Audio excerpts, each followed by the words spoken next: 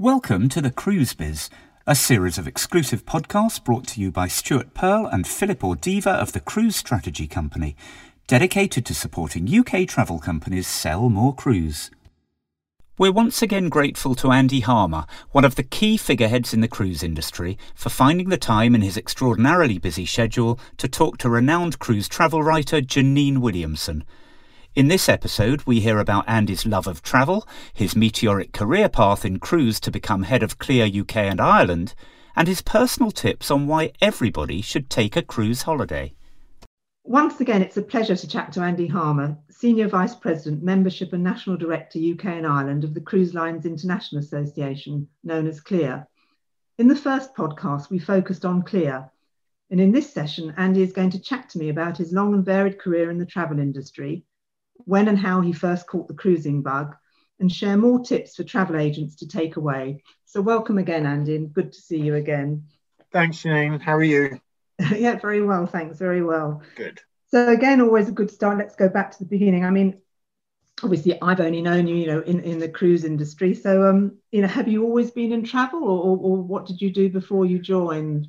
That's that's a very long way back question, but I guess I have for my recent life. I think I'm going to go way back now, but I think I studied economics at Newcastle University, one of the greatest cities to be a student, I think. But I studied economics, and I went on actually to teach economics at university and colleges in the Northeast for a while. But there was one thing that happened during my university kind of time, and that was that I went to America for a summer on this program where you worked on a summer camp with kids, and then you got the opportunity to travel for about 4 weeks afterwards. And I did that, I think, even in the first summer when I was at uni, and it transformed my way of thinking, because suddenly I was in a country that I never thought I'd get the opportunity to visit, and we loved being on and that interaction and that social life that we had on summer camp. But the month after that, when we got to explore,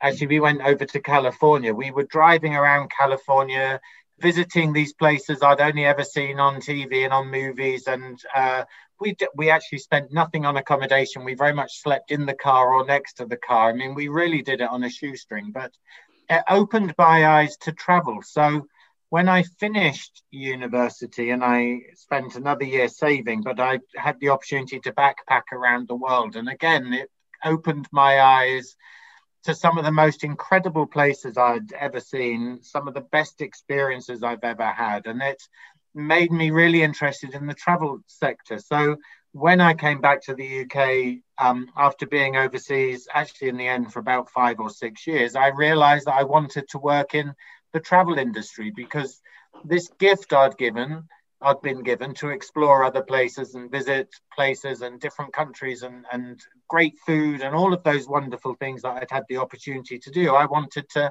help other people in many ways to do that. And it sounds a really grand way of explaining why I like travel, but it was an important time for me. But actually my first job in travel was selling holidays over the phone, working for the great Harry Goodman, and I loved all of that, and I loved the talking to customers and talking about destinations. Cruise was so small in those days that I didn't really get a cruise call, but I did, and I would always hand it over to somebody else because I never really understood it. And then from there, that was kind of my career mark then, that I would work in travel. I left there and went to be a sales and marketing manager for some destinations, including Kenya and Abu Dhabi. And again, I got the opportunity to explore some of those places. And then this role at Passara came up, and I'd heard of Passara because of my travel agent days, but I wasn't really sure exactly what it would be. But it was a mixture of training, which I'd done anyway because I used to teach, but also a bit of marketing, which I'd done for some of these tourist boards. So it was kind of the perfect opportunity for me. And the great joy was I'd stumbled into this community. Cruise was still relatively small then. This is 2006, I think. But so cruise was still relatively small then. But the opportunity of growth and talking about destinations and how, some of those selling techniques and talking about some of the great ships that were coming and all of that investment, I got very excited about it, and I continue to be very excited about the opportunities and to really work with some of these cruise lines and leaders and destinations and people and some of the hotel directors and cruise directors, and the opportunity to work with all of these different people is such a joy that I kind of haven't moved for the last 14 or so years, because I feel so privileged to work in such an industry. That was a really long answer to a very short question. It's so interesting to hear, Andy, because I've just known you in recent years, so I didn't know your background, so really fascinating to hear. So I mean, essentially you went from the commercial side of cruise sales and to lead, develop and grow the UK cruise industry's training organisation, and that now you're in your current role, SVP membership, CLIA UK and Ireland. I mean, which is an amazing journey. So I'm sure listeners would also like to hear a little bit more about that, and how you rose through the ranks, so to speak. And how did you come to CLIA?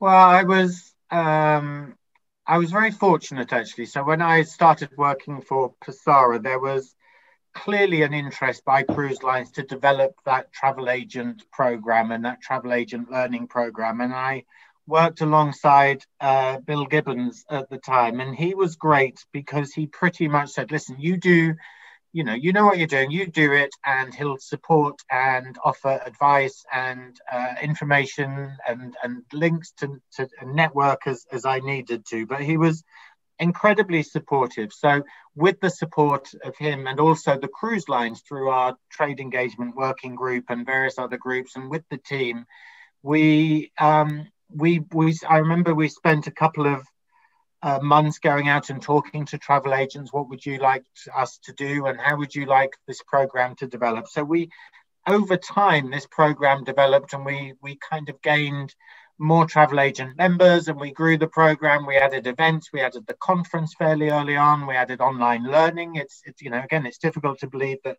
when I joined, we didn't even have a particularly functioning website, but how things have changed. But we so much of what we did evolved over the time that the cruise industry was evolving as well. And I think I joined at a very fortunate time. There was more interest from travel agents in cruise because there's more interest from customers in cruise. So again, I happened to be there at the right time in many ways.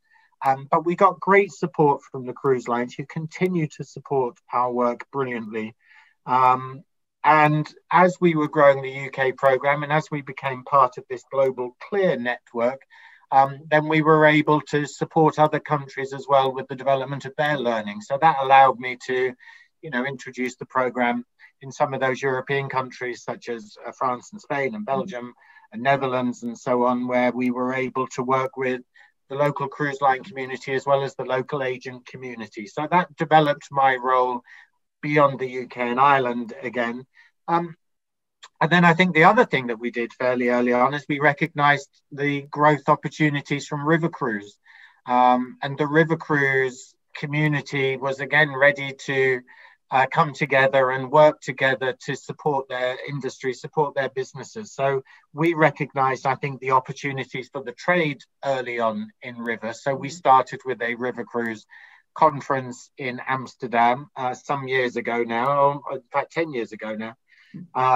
And we were again really lucky that the cruise lines supported it. They brought ships in, they supplied speakers, they really supported the endeavour. So that kind of, the fact that the UK was the first to really recognise river cruise and the growth opportunities in river enabled me now to kind of lead the global river cruise community as well for CLIA. So I think some of it is, in fact, much of it has been very lucky in being in the right place at the right time. But actually, much of what we have done as CLIA over the last 10, 14 years is down to the great people who work for cruise lines, work for travel agents, who have seen the opportunities, who have seen the benefits in collaboration.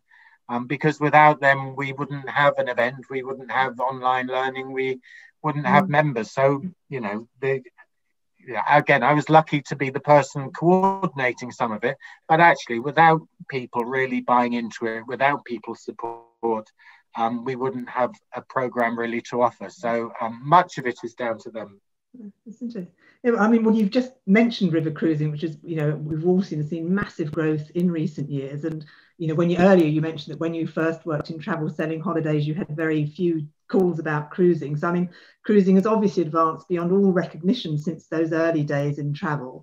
I mean, what for you are the key benchmarks? I mean, in recent years, we've seen all manner of different types of ships coming out. You know, what would you say are some of the key milestones in recent years in the cruise world? Yeah, it's a really good question, actually, because I think we often attach importance to guest numbers, etc. But there are so many different success metrics. I mean, I think the UK hitting 2 million cruises taken by UK and Irish guests was obviously a milestone. But actually, if you look at the modern cruise industry now and compare it to how it was 15 years ago, I think it's almost beyond recognition. And I think some of that is because, and it's an old mantra that I've used for the last couple of years, but there really is a cruise for everyone.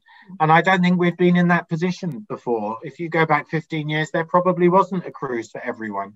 But whether you're someone who wants that adventure, or whether you're someone who wants to go through the heart of Europe, or whether you're someone who wants to take the family or bigger family or stretched family with you, or whether you want a romantic break, or whether you want a holiday with lots of stuff going on, lots of entertainment and activities, or whether you want something much more low-key and intimate, there is a cruise for you. And I think the fact that we can say that quite clearly, I think is a really important milestone for our industry. I think the amount of investment that the cruise lines make in ships and the guest experience is incredible. I think it sets us apart from the vast majority of the rest of the travel sector.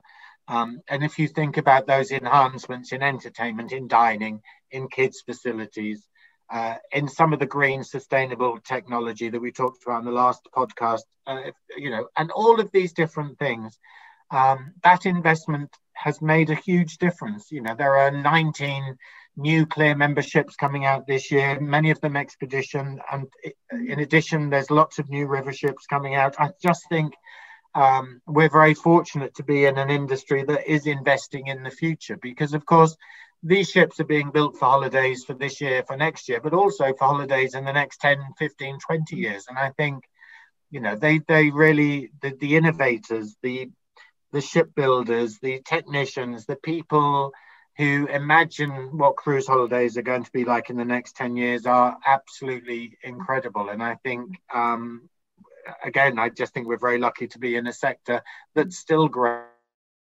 And of course, it's been a very challenging year last year, but, you know, the opportunities ahead are huge. And I think that's really exciting. Now, on a personal note, Andy, I'm not going to put you completely on the spot, and I'm not going to ask you to divulge your favourite ship. But what's important to you when you take a cruise holiday? Yeah, another really difficult question. And I've missed cruising a lot last year. And so it has allowed me to think about what I love about cruising. And I think there's a couple of things. I think, firstly, actually, I said there's a cruise for everyone. Actually, there's a cruise for everyone regardless of what type of holiday you want. So, for example, I will do certain cruises with a group of friends, and you'll have certain needs from the cruise line and from where you go and etc. But also I want something a bit quieter when I go away on other trips. But the joy of waking up every morning in a new destination is central to my cruise holiday, whether it's river or ocean. I love waking up and going, right, where are we today? What are we doing today? You know, etc. And I love that. I think the other important thing is the food, actually, because, you know, food is a really important part of life, but actually it's an incredibly important part of a holiday and a cruise. And for me, the opportunity to dine in some of the most wonderful restaurants anywhere in the world, sometimes in a different restaurant every night of your holiday, but if not, a different menu, a different style of food, meeting other people, chatting to people you wouldn't ordinarily have had the opportunity to chat to, listening to their stories of what they got up to today when they were visiting X, Y, and Z. I think that dining experience for me is really important. And the last thing I'll say that I particularly miss, but I think is particularly special about cruise, is the crew. Because the crew are incredible. They work really, really hard, but also they are some of the friendliest, nicest people that I've had the opportunity to meet on a cruise holiday.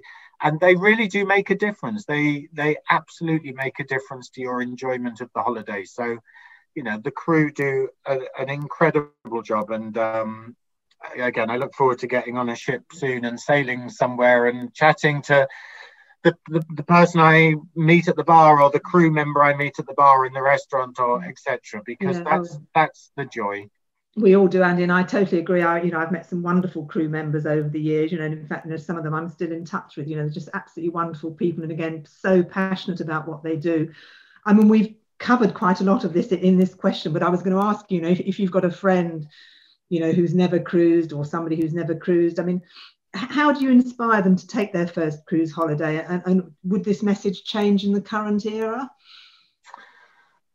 Well, I would hope that my friends know that they have to go on a cruise, because I probably talk about it a lot and share a lot of photos on my social media when I do take a cruise. But and I think some of it, I think the really simple message is, this seeing multiple destinations in one holiday, unpacking only once. And again, one of the things that brought me into the travel industry, as I explained, was that joy of visiting places and seeing different cities and different areas, and seeing some of the world's great attractions, and etc. So cruise is great at showing you some of these places. I think I visited some of the most amazing destinations on cruises, and I think if people remember that, then that's a really important thing. Whilst at the same time, of course, they have this world-class food and entertainment and activities and service, and the great crew that you get to interact with. So there are so many benefits to cruising. I think it's a great choice of holiday. And I say that not because I work in the cruise industry, but because I genuinely think that I've taken some of my best holidays on cruise ships. And the only other thing I'll add is just on the crew thing. We were talking a second ago about the crew.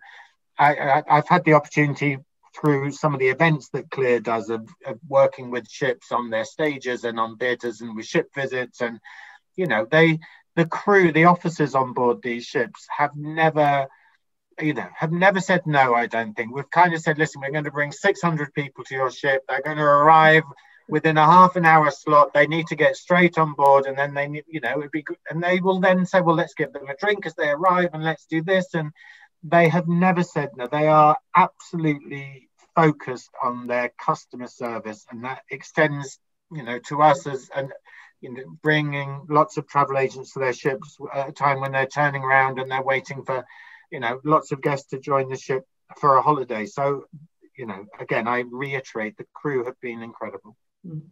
And finally, well, obviously I can tell on a personal note that, your business is all encompassing, and you're obviously so passionate about it, and it just shines through. I'm guessing it must be quite difficult for you to switch off and relax, but when those rare moments come along, what do you like to do in your spare time? Or spare time? Yeah, it's I think, like many people, and I think again our interests and our hobbies may have changed over the last 12 months, but I think I've always enjoyed some level of fitness. It does vary, but I've always enjoyed some level of fitness. So I'm lucky I live in an area of countryside where I can walk. So I do tend to get up early, actually, and I do lots of walking in the morning. And when the gyms are open, I like to go to a gym. It tends to, that's a great way for me to switch off, I think, is to try and focus on that well-being, which is so important. I enjoy cooking as well, and again, I'm not great by any stretch of the imagination. I burn more than I can serve, but I do enjoy playing around with flavors. And so yeah, it's a bit of well-being, a bit of looking after yourself. And again, I think that's obviously really important during these difficult times as any. Oh, well, that all sounds really good, Andy. So once again, thank you so much for your time. Normally when I see you, we're having either very short conversations at cruise events, or I'm contacting you on a deadline for a quote to go in one of my articles. So it's been a real pleasure to spend more time with you and talk about your fascinating career. I mean, a lot of which I didn't know about, and our listeners, I'm sure, are going to be fascinated to hear. And of course, your wealth of personal and professional insight into the cruise industry. So thank you once again. It's been a pleasure. Thank you. And yes, we do tend to grab a quick conversation on a ship tour or in a terminal or somewhere. So it's been nice chatting to you. Thank you. If you've enjoyed listening to this episode, look out for more insightful Cruise Biz chat on your podcast app or at cruisestrategy.co.uk.